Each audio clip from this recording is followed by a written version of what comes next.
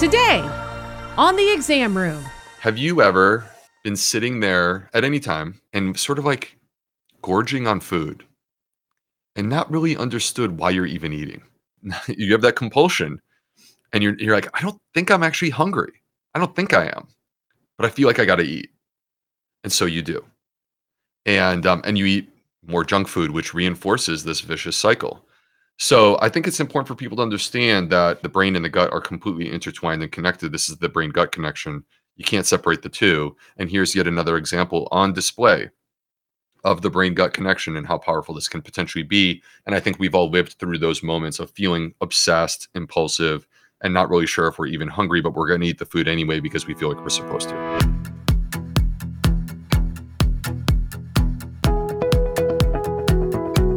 Welcome to the Exam Room Podcast, brought to you by the Physicians Committee. Hi, I'm the weight loss champion, Chuck Carroll. Thanks so very much for joining us as we raise health IQs coast to coast and around the world in great cities like Charlotte, North Carolina, Cedar Rapids, Iowa, and Kigali, Rwanda. Wherever you are, we appreciate you helping to make the world a healthier place. This is episode 15 of season 7, number 514 overall. And on tap today is a really sweet show about sugar and the microbiome. Specifically, the potentially not so sweet ramifications that a sweet tooth has on digestion.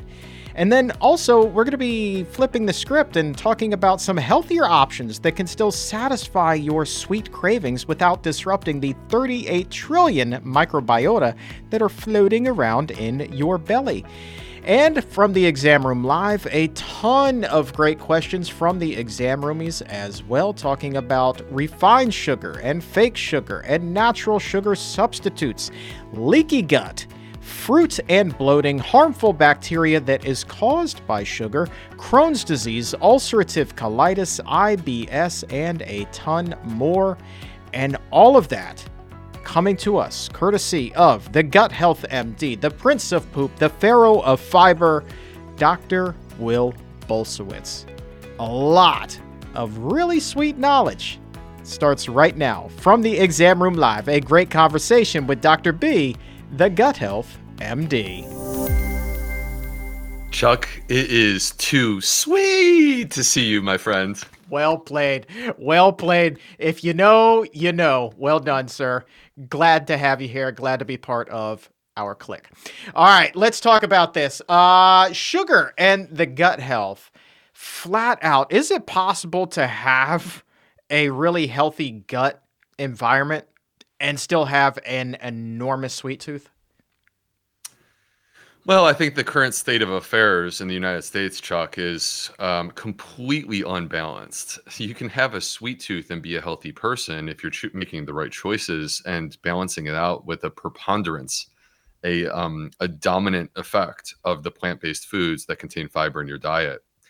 And unfortunately, the issue that we currently have is that this is not the approach that we're taking. In fact, 95%, if not more, of Americans are deficient in their fiber intake, yet we're virtually all excessive in our sugar intake because sugar is everywhere and hidden in things that it just doesn't even make sense for it to be there, yet it is there. And this is how we get ourselves into trouble when we're excessively consuming sugar and completely inadequately consuming fiber. Then we have a problem because then our gut bugs are feasting on the wrong food.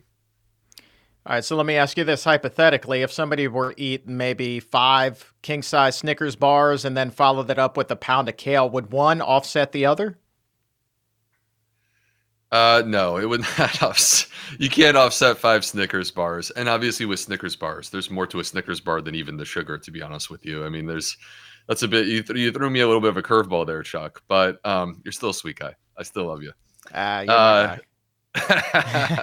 So it's a sweet love fest here, folks. But no, you can't completely offset it. What you can do, and there are studies where people, for example, eat a Western diet. Where I'm gonna venture away from sugar for a quick moment just to demonstrate the effect here. There are studies where people eat sausage McMuffins and hash browns for breakfast, and they track what happens to the blood levels of something called bacterial endotoxin. Now, bacterial endotoxin is released when there's damage to our microbiome, damage to our gut barrier, and this toxin that you find in the inflammatory bacteria manages to cross the gut barrier into the bloodstream and activates the immune system. So this bacterial endotoxin is a tremendous problem, and it's sort of the classic example of what many people describe as leaky gut. And so they did this study, Chuck, where they had people consuming Egg McMuffins and hash browns, and they saw that the bacterial endotoxins were like cranking up to a massive degree after that meal. And when they added simply fiber to the meal, did it normalize the bacterial endotoxin? No, of course not. It still went up, but you were able to, what we say, attenuate. Attenuate means that you're reducing the impact. That doesn't mean that, like, this is not an argument in favor of eating junk food and then adding a little bit of fiber to the mix. This is an argument for us to be, instead of eating those Snickers bars, moving towards something that we enjoy just as much, but is actually good for us. So, and there's many examples of what that might be. Like, I immediately have raspberries come to mind because I love them. You know, I was just talking about, speaking of Snickers bars, this like popped into my head. I was just talking the other day with somebody about how much they enjoyed the recipe that you gave for the Snickers substitute with the date and the peanut and the little chocolate morsels, and they are just in seventh heaven every time that they eat that. How does the microbiome react to your natural Snickers bar versus that refined thing? Are we much safer, healthier when we opt for the dates and the dry roasted peanuts as opposed to diving in for the king size Snickers with the, caramel and the nougat and all of that good stuff? Well, I mean, the beauty of the dates is that it also includes the fiber, and it's a whole plant food. Now, would I sit here and advocate that you make this the centerpiece of your diet and like excessively consume dates all day? No, I would not. That's not reasonable or something that people should do. But that being said, like if you were to, instead of taking an actual Snickers bar and instead make my healthy Snickers bites, all you do is you take a date. All right. And of course, the seed is removed, or you remove the seed, and you split it in half. And you take that half and you wipe a smear of your favorite nut butter on that date. It could be peanut butter, almond butter, cashew butter, whatever it may be. And then you put a sprinkle of nice dark chocolate chips, and you can add some sesame seeds to this if you like. And the issue is when you have it presented in this form, you get the flavor. You get the gooiness that the caramel normally would give you from the date. You get the chocolate effect, obviously from the chocolate. And the peanut butter or nut butter adds the same thing that you get from the nuts. So in the end product, it's like you're tricking your taste buds. Because if you closed your eyes, you would think it's a Snickers bar in your mouth. But instead, what you have is something that actually contains fiber, contains a high amount of polyphenols, and is basically going to feed and fuel your gut microbiome to be healthier. Now, should we make this the centerpiece of our diet? No, but you eat a delicious plant-based meal. That's your lunch or your dinner. And then you follow it up with one or two of these Snickers bites. Dude, I'm in seventh heaven, and you would be too. And so are your gut bugs.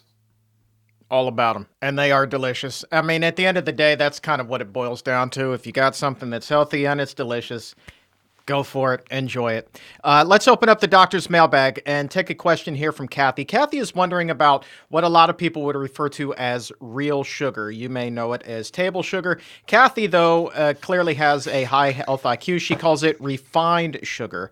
And she's wondering if you could elaborate on the effect that refined sugar has on our gut bacteria. Does it really get in there and just jack things up the way that, this kind of nefarious picture has been painted? The emerging science would say yes. There's actually three things that I would like to talk about with this, Chuck. Remind me in case I forget. Number 2 is the CGMs, and number 3 is SIBO. Okay? Gotcha.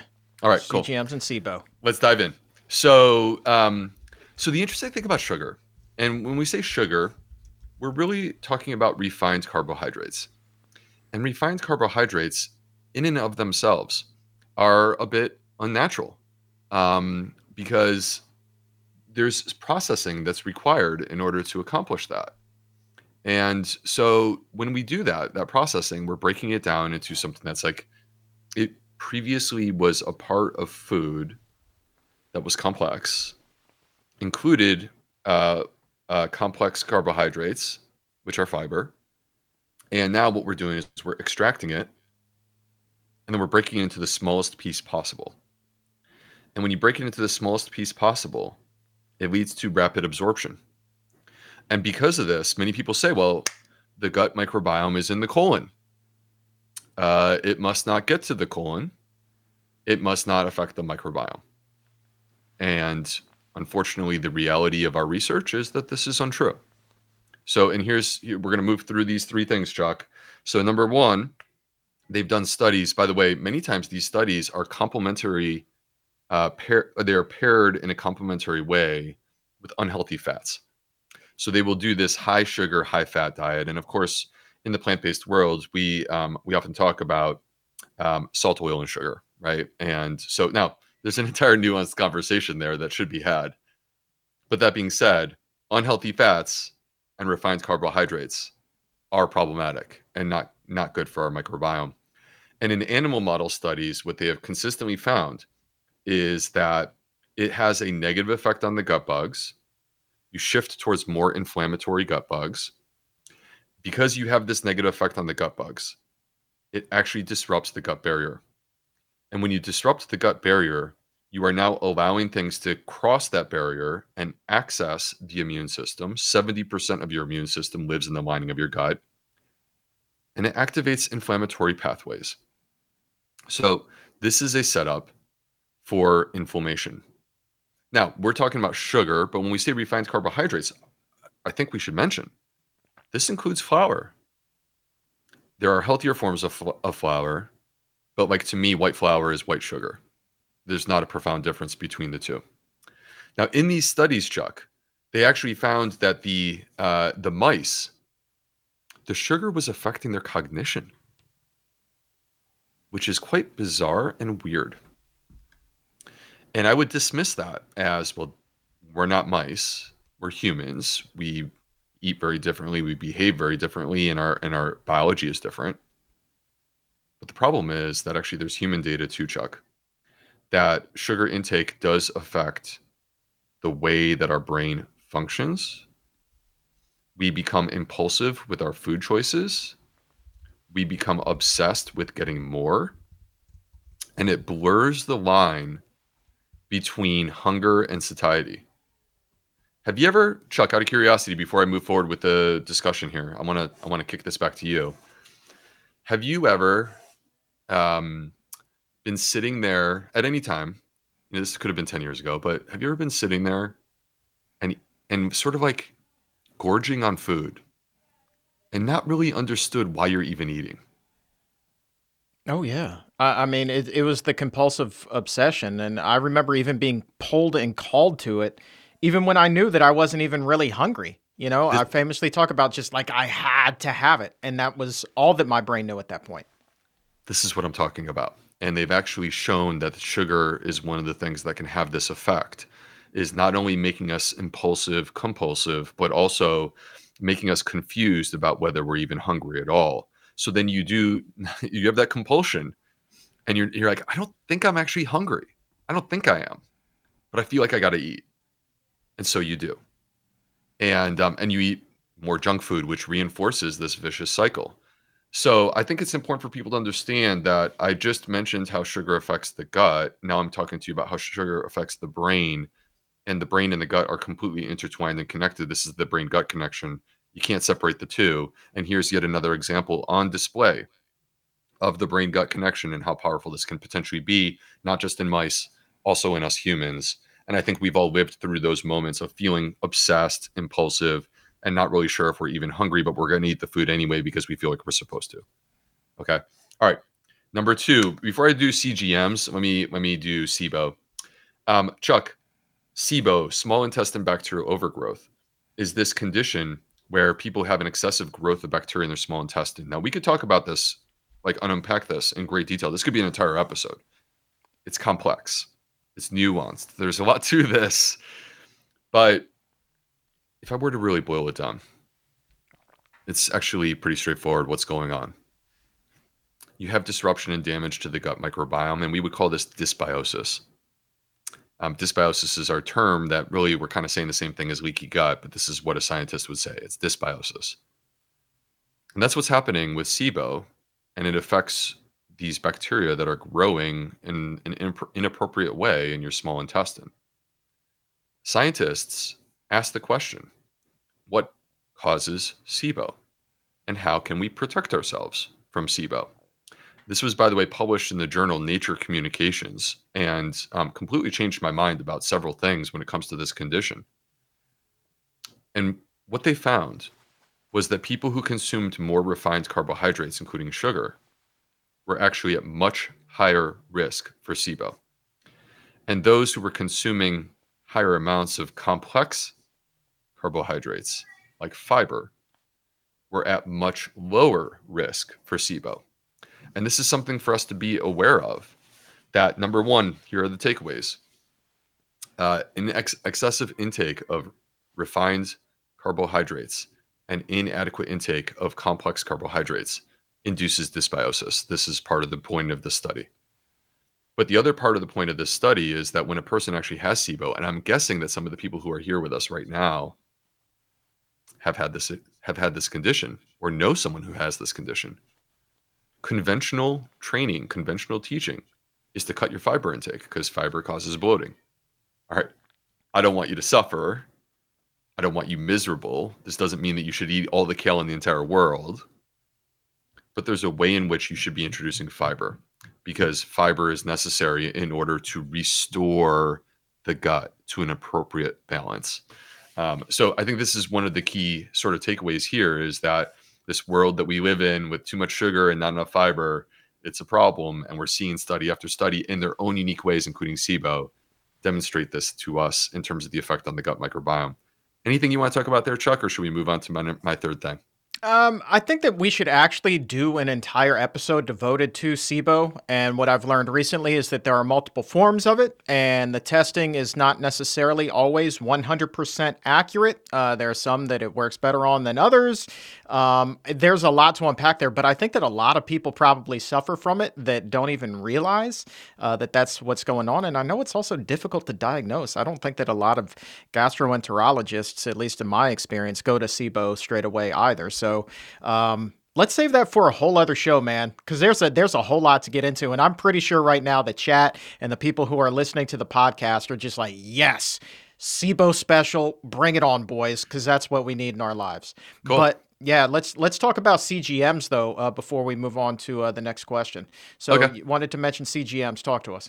Yeah, I do. Before I mention CGMs, let me just say real quick, I want to show this mug right here. This is my son, Liam. You can see his name, 2021. And I just want to platform my son for some beautiful artwork that I'm very proud of to share on the show with all the good people here. Boy, Liam, So, well done, sir. Well done. Yes. Hopefully he's downstairs tuning into the exam room along with everyone else. You should share it with your kids, people. That's it, man. That's it. All right. So CGMs, here's where it gets interesting, Chuck. So you remember I mentioned that like there's this theory that people have had where they're like a little bit like resistant to accept that sugar could affect the microbiome because sugar is absorbed, so it never gets to the small gets down to the colon where the microbes live. So we should just assume that it's totally fine, no issue there, right? Okay. The fascinating thing about this is that, I mean, I think we all know when you eat a diet that's high in refined carbohydrates and low in fiber, you spike your blood sugar. And this is where these like continuous glucose monitors, which by the way, including with Zoe, I'll mention a little more on this in a moment. Like Zoe is more than just the CGM, but this is where the continuous glucose monitors come into play because they can measure this. And what's fascinating, Chuck, is that they've discovered that your blood sugar actually impacts gut barrier function. So when you consume sugar, it's not that the sugar is necessarily feeding the bacteria in your colon. In fact, part of what's happening is because there's an immediate rise in your blood sugar.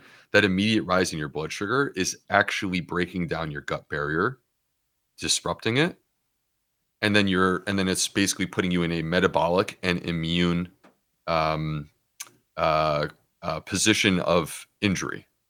Okay, so it's messing up your metabolism and your immune system because you're basically disrupting your gut barrier with this high blood sugar. So now this is fascinating because Zoe has done separate independent research on over 4,000 people where they looked at, these are, by the way, people who do not have diabetes. Because there are some who say, well, you should only use a CGM in a person who has diabetes. Blood sugar does not matter in people who do not have diabetes. And the problem with that argument is, like, I'm arguing right now that high blood sugar in a person without diabetes disrupts the gut barrier. So yes, it is a problem. And actually, it's interesting, Chuck, because what I'm saying is that when the gut barrier is intact, it helps you to have a strong metabolism. And when you break down the gut barrier, it actually impairs your metabolism. And in our research at Zoe, we've actually found exactly that. So we have 4,000 people, and we looked at their CGM tracings, and we saw when they basically went out of bounds on their CGM tracings. And what we discovered is that the people who go out of bounds and excessively high on their blood sugar in a normal population, they don't have diabetes. These are people that have higher cardiovascular risk over the next 10 years. Meanwhile, those who keep it tight are ones who have lower cardiovascular risk. Now, that's not to say that there's not more nuance to this. There is. But I think that, like, what we're seeing here are different pieces of evidence that are all pointing in the same direction. And this is how we come to consensus in terms of the way that the body works.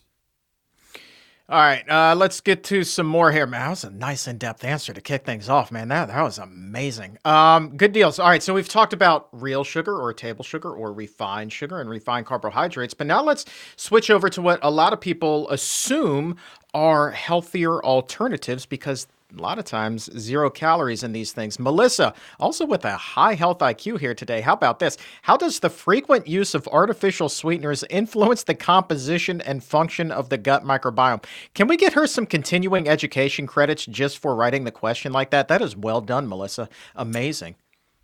Yeah, no, that's a great question. And I think it's interesting because there's an entire debate that exists around artificial sweeteners. And that's because some people who are, like, all about calorie counting, which I am not, they love artificial sweeteners because from their perspective, if you eliminate sugar and replace it with an artificial sweetener, you are reducing your caloric intake, and that can help you to potentially lose weight.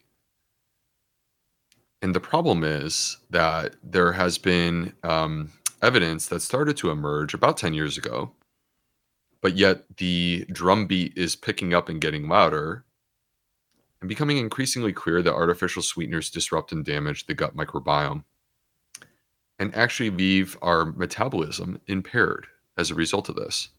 People who consume artificial sweeteners at that particular meal, because that sweetener is not absorbed, their blood sugar may be under better control. The problem is that at their next meal, whatever carbohydrates are in that meal, they're going to spike their blood sugar because the artificial sweetener has now affected their metabolism.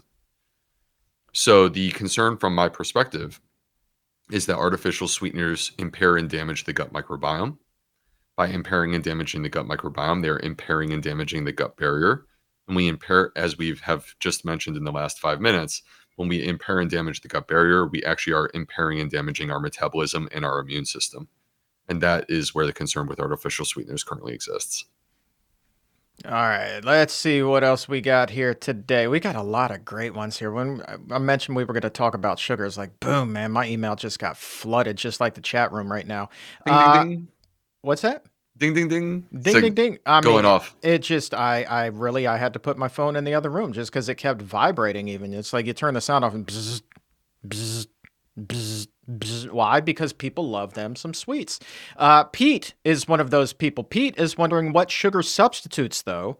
Speaking of sugar substitutes, what are some that could actually be a little bit healthier for the microbiome? A lot of people might be leaning towards stevia in this arena. Highly debatable on stevia. There's some evidence that it's actually harmful to the microbiome. So it's hard for me to sit here and say that we should just grab stevia and make it our go-to. You know, if I'm forced to, I would create a hierarchy. Now, let me say that when I drink my coffee, I drink it black. 10 years ago, or maybe a little more than 10 years ago, maybe 12, It was 3 Splendas per coffee, multiple coffees per day. Okay. That was not good. That's part of the reason that I was 50 pounds overweight. Now, if I'm forced to, I would create a hierarchy. And at the top of that hierarchy, I would put versions of whole plant foods that are naturally sweet. So to me, that starts with things like berries. Like you can eat them whole as a snack. You can freeze them. They're quite delicious. But you can also like mash them and even like mash them and heat them to create almost like a compote that you can put over your pancakes or something like this. All right, as a substitute for maple syrup. So I start with the fruit at the top. That includes dates, by the way. And then, like just below that, I would put things like applesauce as an example.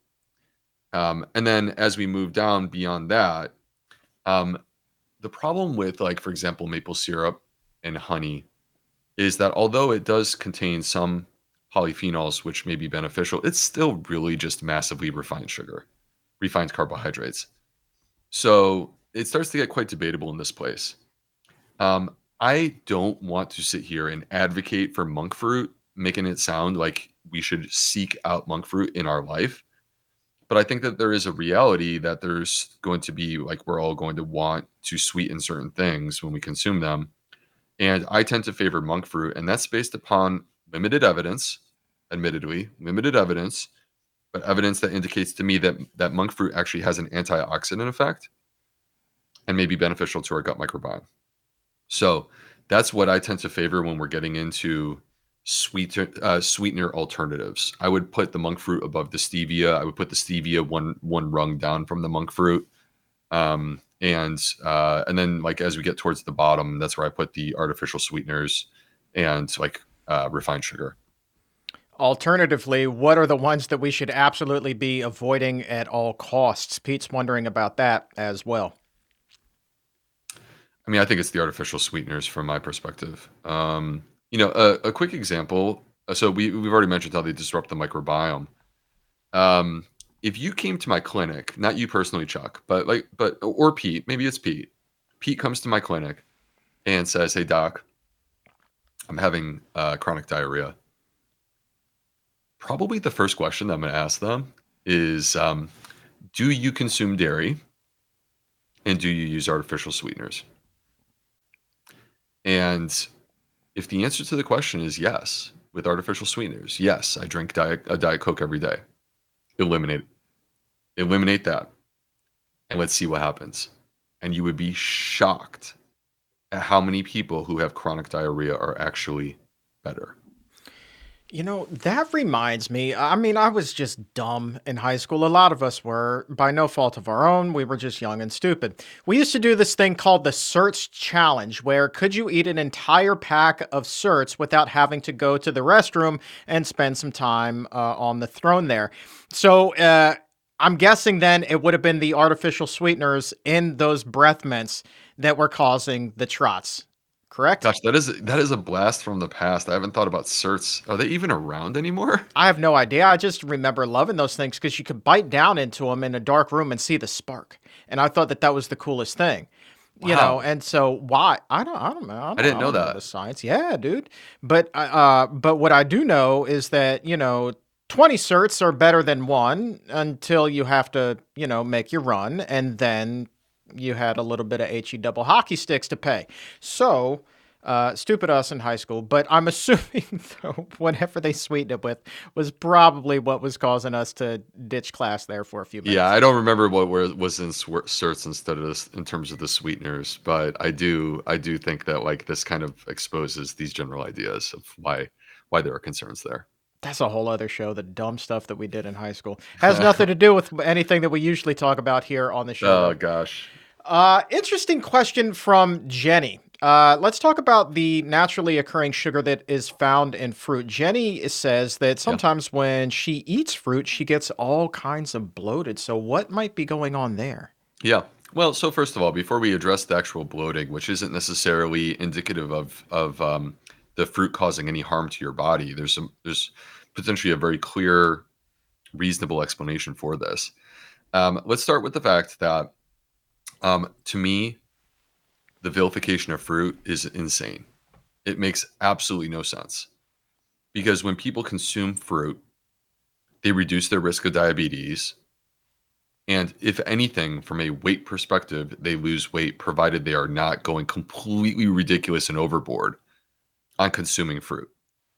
So, I mean, I'm not a believer in a fruitarian diet where all you eat is fruit all day. I'll just be upfront about that. There's many forms of plant-based or vegan diets that I would never advocate for and say that they're healthy just because they contain plants. That's a bit crazy. But anyway, fruit is in fact healthy and good for us. It's part of a balanced, healthful diet. It contributes to the diversity within our diet, and diversity, of course, is how we feed and fuel our gut microbiome.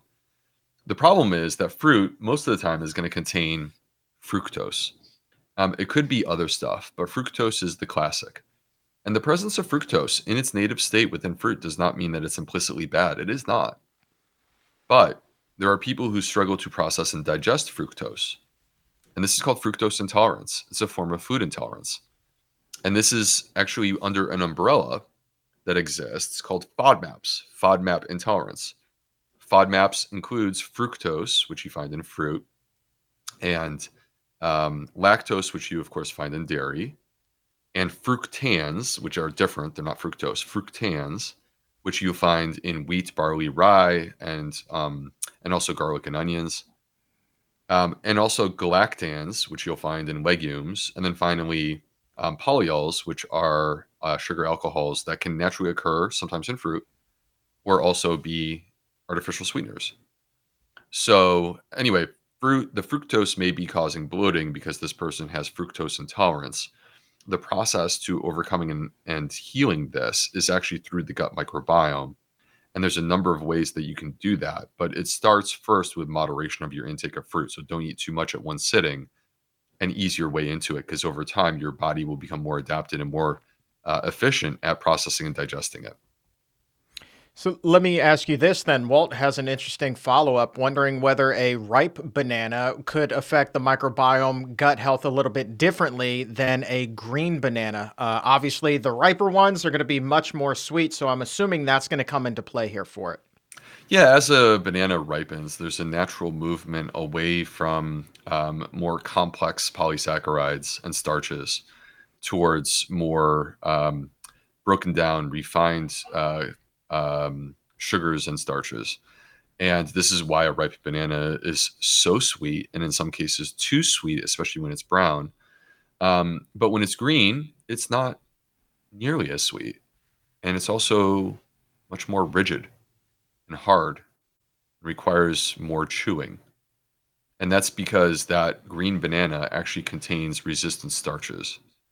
And those resistant starches, you can think of them as great forms of fiber because they're technically not fiber, but they behave in the same way, which is that they are not digested by the human intestine. They travel down to the colon, and in the colon, the microbes actually consume them and transform them into short chain fatty acids. So anyway, that's the beauty of a green banana. And when I'm given the choice, if I can palate it, I would rather consume the green banana, such as if I'm making a smoothie, then I tend to favor more on the green side and certainly not on the brown side.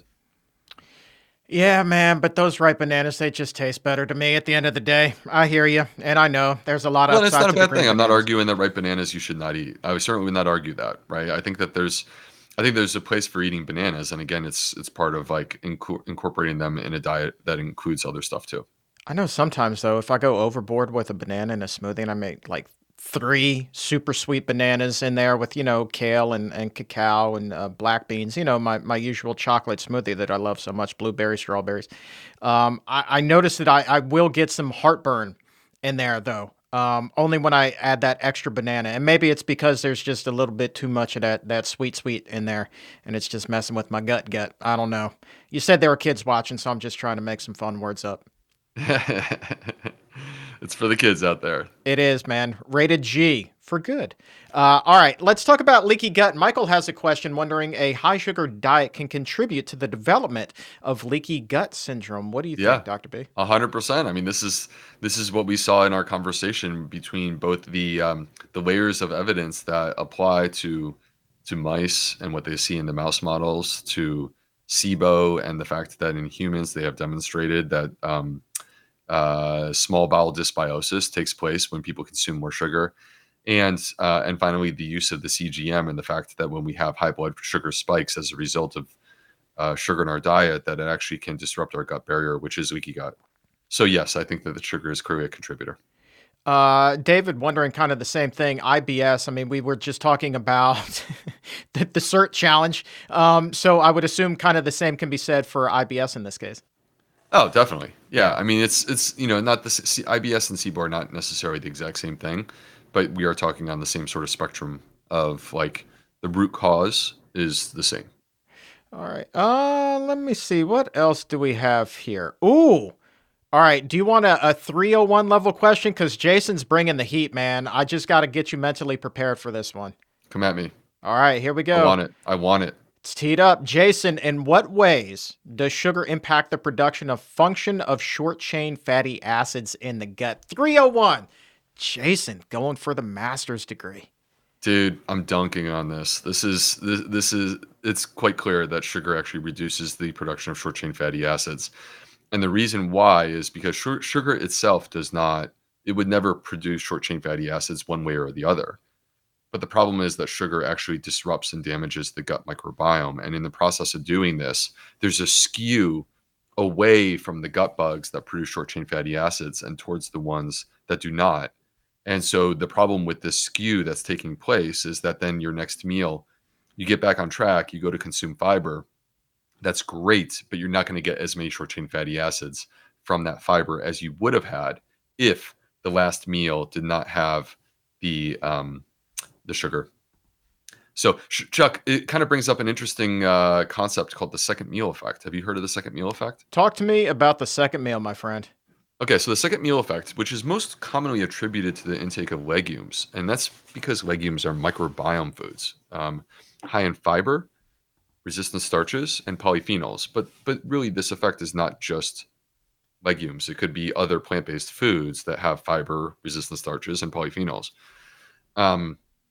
What they found is that when you consume, for example, lentils at, let's say, lunch, that it will actually impact your blood sugar at the next meal. So what they did in these studies is they varied what people had at lunch. One person had the lentils and someone had something else. And then they would feed them the same dinner and see different effects because of what you had at lunch, even though they're eating the same meal at dinner.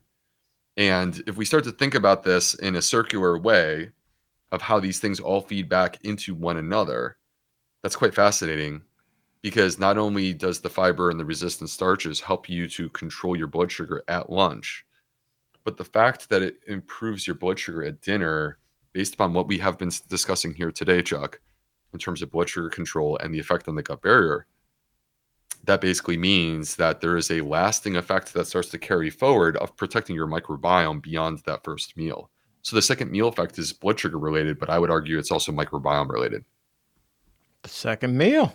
All right, man. We're learning It's the today. short chain fatty acids. It's the short chain fatty acids, specifically propionate, that are responsible for that. So it truly is the fiber and resistant starches. Dude, I love you, man. We just threw a 301 level question at you, and you're like, I'm dunking on this. I got this. I love Come this. at me. Come at me, bro. I'm not I playing want in it. your I paint. want it. I want it. I like the I can't challenge. play in your paint, man. I can't play I in like your the paint. challenge. I know you do. All right, Jason. You step it up next time, buddy. I want 401 level. Let's go, buddy. All right. All right. We just talked about IBS and leaky gut. Ashley is wondering, is that kind of the same when you're eating a lot of sugar for Crohn's disease and ulcerative colitis? Does the risk go up there as well? Yeah, I think it does. I think that the issue is that it increases the risk of having a flare. And, the challenge that people with these conditions have is that they have a very deep dysbiosis, meaning very damaged gut microbiome. So they struggle to process and digest complex polysaccharides like fiber. And that is the challenge or problem that we have for these particular people, is that we ultimately want to restore a healthy gut microbiome. These conditions, ulcerative colitis and Crohn's disease, they are actually microbiome diseases. Believe it or not, this is a little bit weird. We no longer think of them as being autoimmune. Because truly autoimmune means that your immune system is attacking your own body. Your immune system is not attacking your own body in Crohn's disease and ulcerative colitis. It's attacking your microbiome. Your immune system has decided that your microbiome is the enemy and is rejecting it. So we want to restore a friendly, healthy microbiome that your immune system will be like, oh, there's my old friend. I don't need to attack you anymore. And the way that we accomplish that is with dietary fiber and reducing our sugar intake. It's just the challenge of getting there. It takes time. All right, and let's end with kind of a fun question. I'm a little bit nervous about asking. These ones haven't been fun. These ones haven't been fun. They have been, man. But I think that this is like this next clip. I can guarantee you is going to get pulled and isolated and put up on Reels and Facebook and all that good stuff. Oh dear, here we go. And it's just kind of a lesser. Now I am nervous. Now I am nervous because look, the old me would have interpreted this question as, well, I'm just going to choose the lesser of two evils and go with that, because I would then convince myself that at least that is a healthier option than the other. And as long as I can somehow finagle the word healthy into my thought process, it's going to be okay. So with that preface, Kevin is wondering, are sodas worse than sweet foods for microbiome and gut health? So does it matter whether it's a liquid or a cupcake? What would your expertise say there? The issue with sugar-containing beverages and also artificially sweetened beverages is that there's just nothing, there's no brakes on the car. It's just straight gas. And that's the problem with them, is that you have nothing to slow down the introduction of these sugars and artificial sweeteners into the body. Whereas sweet foods, there's different versions of sweet foods, and they could potentially be great for you. Sweet foods could be a bowl of berries. Sweet foods could be a mango or a Snickers bite, or an ice cream, or dark chocolate. And all of these things actually are good for the microbiome. So let's not vilify sweets. You are allowed to enjoy sweet food, and you also are allowed to not be perfect, because none of us are, including myself. But given the choice, when we're choosing between one or the other, I prefer to opt for the stuff that's beneficial to my body and also satisfies my sweet tooth. So I'm going for that list of foods that I just mentioned. Yeah, but you know what? My gut here says that Kevin's probably not thinking about a Snickers bite that's in the fiber fueled book. I think Kevin's probably thinking about a regular Snickers bar or a slice of white sheet cake or something like that. Obviously, maybe a trace of fiber in the sheet cake, a little bit more in the Snickers with the peanuts. Would that still make them healthier options than a regular Coca-Cola, because there's even just a little bit of brakes on that car? I mean, I suppose this is it, man. I suppose. Yeah. And I don't want to sit here and say that there's no place for cake. That's not accurate. And like, when it's my kid's birthday, guess who's eating cake? You better believe it. You better believe it. You better believe it. I like. But am I eating cake every week? Am I eating cake every week? Absolutely not. Right? Because I have alternative choices that I can make my more steady, consistent thing. A one-off is not a big deal. It's just when you make it a consistent choice. And if we're making a consistent choice, then I say, no, get that garbage out of here to both of those. And instead, let me replace this with something that's going to be better for me. So if it's soda and I want that carbonation, let me have a little bit of kombucha with mostly water. And if it's a sweet tooth like that, then we've already talked about a lot of the choices that are alternatives. But what happens like if you don't eat the cake all that often and you are the kind of person that can just have it once in a while and not have to go back to it again and again and again? Like, does your microbiome, like once you eat that slice of cake, does it wonder like, what the frig is this? Like, this is so different. Okay. So this we're coming full circle here. We're coming full circle here, Chuck. If you eat the cake, I think we all know, you feel great for about 30 seconds, right? And it's enough to like make your eyes bulge out of your head a little bit and be like, yo, this is what I've been missing. Welcome back. And that's that part of your brain that gets activated by these refined carbohydrates that makes you impulsive and compulsive and confused about whether you're even hungry or full, right? But for 30 seconds, it's glorious. And the problem is then you spend the next 3 hours with no wind in your sails, low energy, feeling like trash. And you're wondering, what might that be? And it's not purely a blood sugar effect, although it can be that your blood sugar dipped too far down. That can be part of it. But Chuck, it's also that I'm of the belief, based on what we've been discussing today, that you have disrupted your gut microbiome, and now you are paying the price of a disrupted gut microbiome that's going to basically be leaking endotoxin into your blood for the next few hours. So, and it's the same effect that you see with alcohol and other things like this that do the same thing. Right on. There you go. Asked and answered. Let me ask you this as we wrap up here. 38 Terra, the launch went phenomenally well.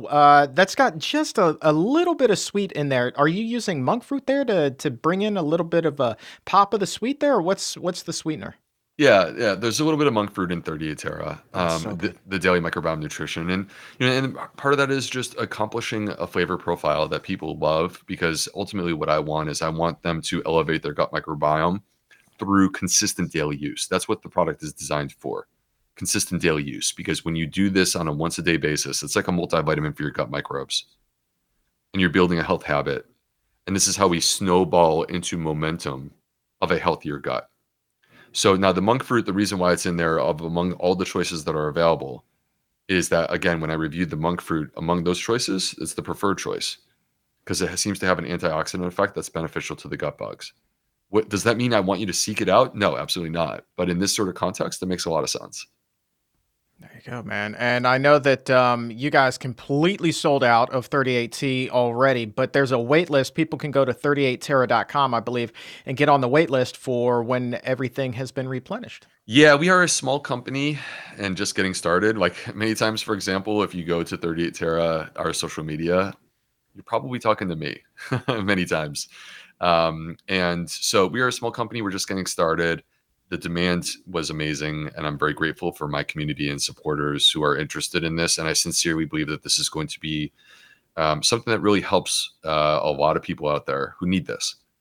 So to me, this is a version 2.0, version 3.0, whatever you want to call it. This is a higher version of the fiber supplements that have been out there. And it's completely gut microbiome targeted for beneficial effect. That's the way that I formulated it. I formulated it myself. I'm very proud of it. And so for those who are interested, just know, like, we're taking steps to address the demand for this product. I think it's wonderful. Unfortunately, I can't fulfill for everyone right now. I wish I could.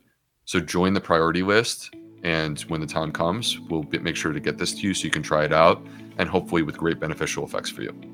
There you go, 38terra.com. There's a link down below in the show description and in the episode notes. Before we go real quick, Chuck, I think you know what I want to do. Can I get your hand up? Let's bring it in. We'll do it together. This show has been too sweet. If you know, then you know. Dr. Will Bulsiewicz, you are the best, man. I appreciate you more than you'll ever know. Thanks, Chuck. Thanks, everyone. Great to see y'all today.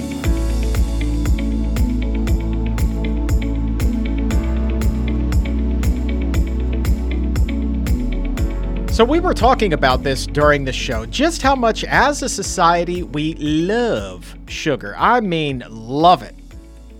So how much sugar are you eating? Well, if you are the average person, it would be 57 pounds of added sugar every year. That is the equivalent of 17 teaspoons per day, or 71.14 grams to be specific. Now let's talk calories from that. At 4 calories per gram, that is 103,864 calories. I will say that again, 103,864 calories, but This is a leap year, so let's tack another day on there. 104,149 calories. And that, my friend, is 52 full days worth of calories just from sugar. 52 days on the calendar, the caloric totals taken up exclusively by sugar. How about that? That is a whole lot of sweet that is going to sour your health, it sounds like. But no surprise either. No surprise either, because studies show that sugar can be as addictive as nicotine and cocaine. And like I said earlier, and this is definitely a point worth revisiting, cigarettes come with a warning label. Cocaine is illegal, but there is no such barrier at all to accessing sugar. Sugar is sold by the truckload and celebrated. I mean, hundreds of sweets at any given time are on sale at any given grocery store in the world. We get indoctrinated to the sweet stuff at a very young age. And it's an addiction here that we carry with us then the rest of our lives, and a lot of us don't even realize it. But I am so glad that we were able to get to the bottom of the sugar solution today in terms of our gut health. Some great nuggets from Dr. Bulsiewicz today. And so I look forward to speaking with him again next month here on the show. Definitely. Kind of puts sugar in a new light, doesn't it? Now let's turn the page and talk about a health revolution. Nay, my friends, a power foods revolution, one that is coming to the nation's capital on March 26th. And you can join me, Dr. Neil Barnard, along with Chef Dustin Harder, the incredible weight loss story that is Stephanie Ignafo. We're all getting together at the National Press Club along with hundreds of other exam roomies. We're going to be taping an episode of the show and celebrating the release of Dr. Barnard's new book, The Power Foods Diet. And with every ticket comes a copy of the book. So you just show up, we're going to put a copy of the book in your hands. And tickets are on sale right now at pcrm.org/events, or you can click the link in the episode notes to get yours right now. I guarantee it is going to be a night filled with laughs and learning and inspiration, but the big takeaway will be discovering the breakthrough plan that we have been waiting for our entire lives. The plan that traps and tames and burns calories for easy and permanent weight loss. Easy and permanent weight loss. Things that don't ordinarily go together, but we are going to put them together for you on March 26th. So head over to pcrm.org/events or click the link in the episode notes to get your tickets today. We hope to see you there. The National Press Club, Washington, D.C., March 26th. Again, pcrm.org/events or click the link in the episode notes. And for today, that is going to wrap things up. I want to say thank you one more time to Dr. Will Bulsiewicz, the Gut Health MD, the Pharaoh of Fiber, the Prince of Poop, for being here and raising our health IQs.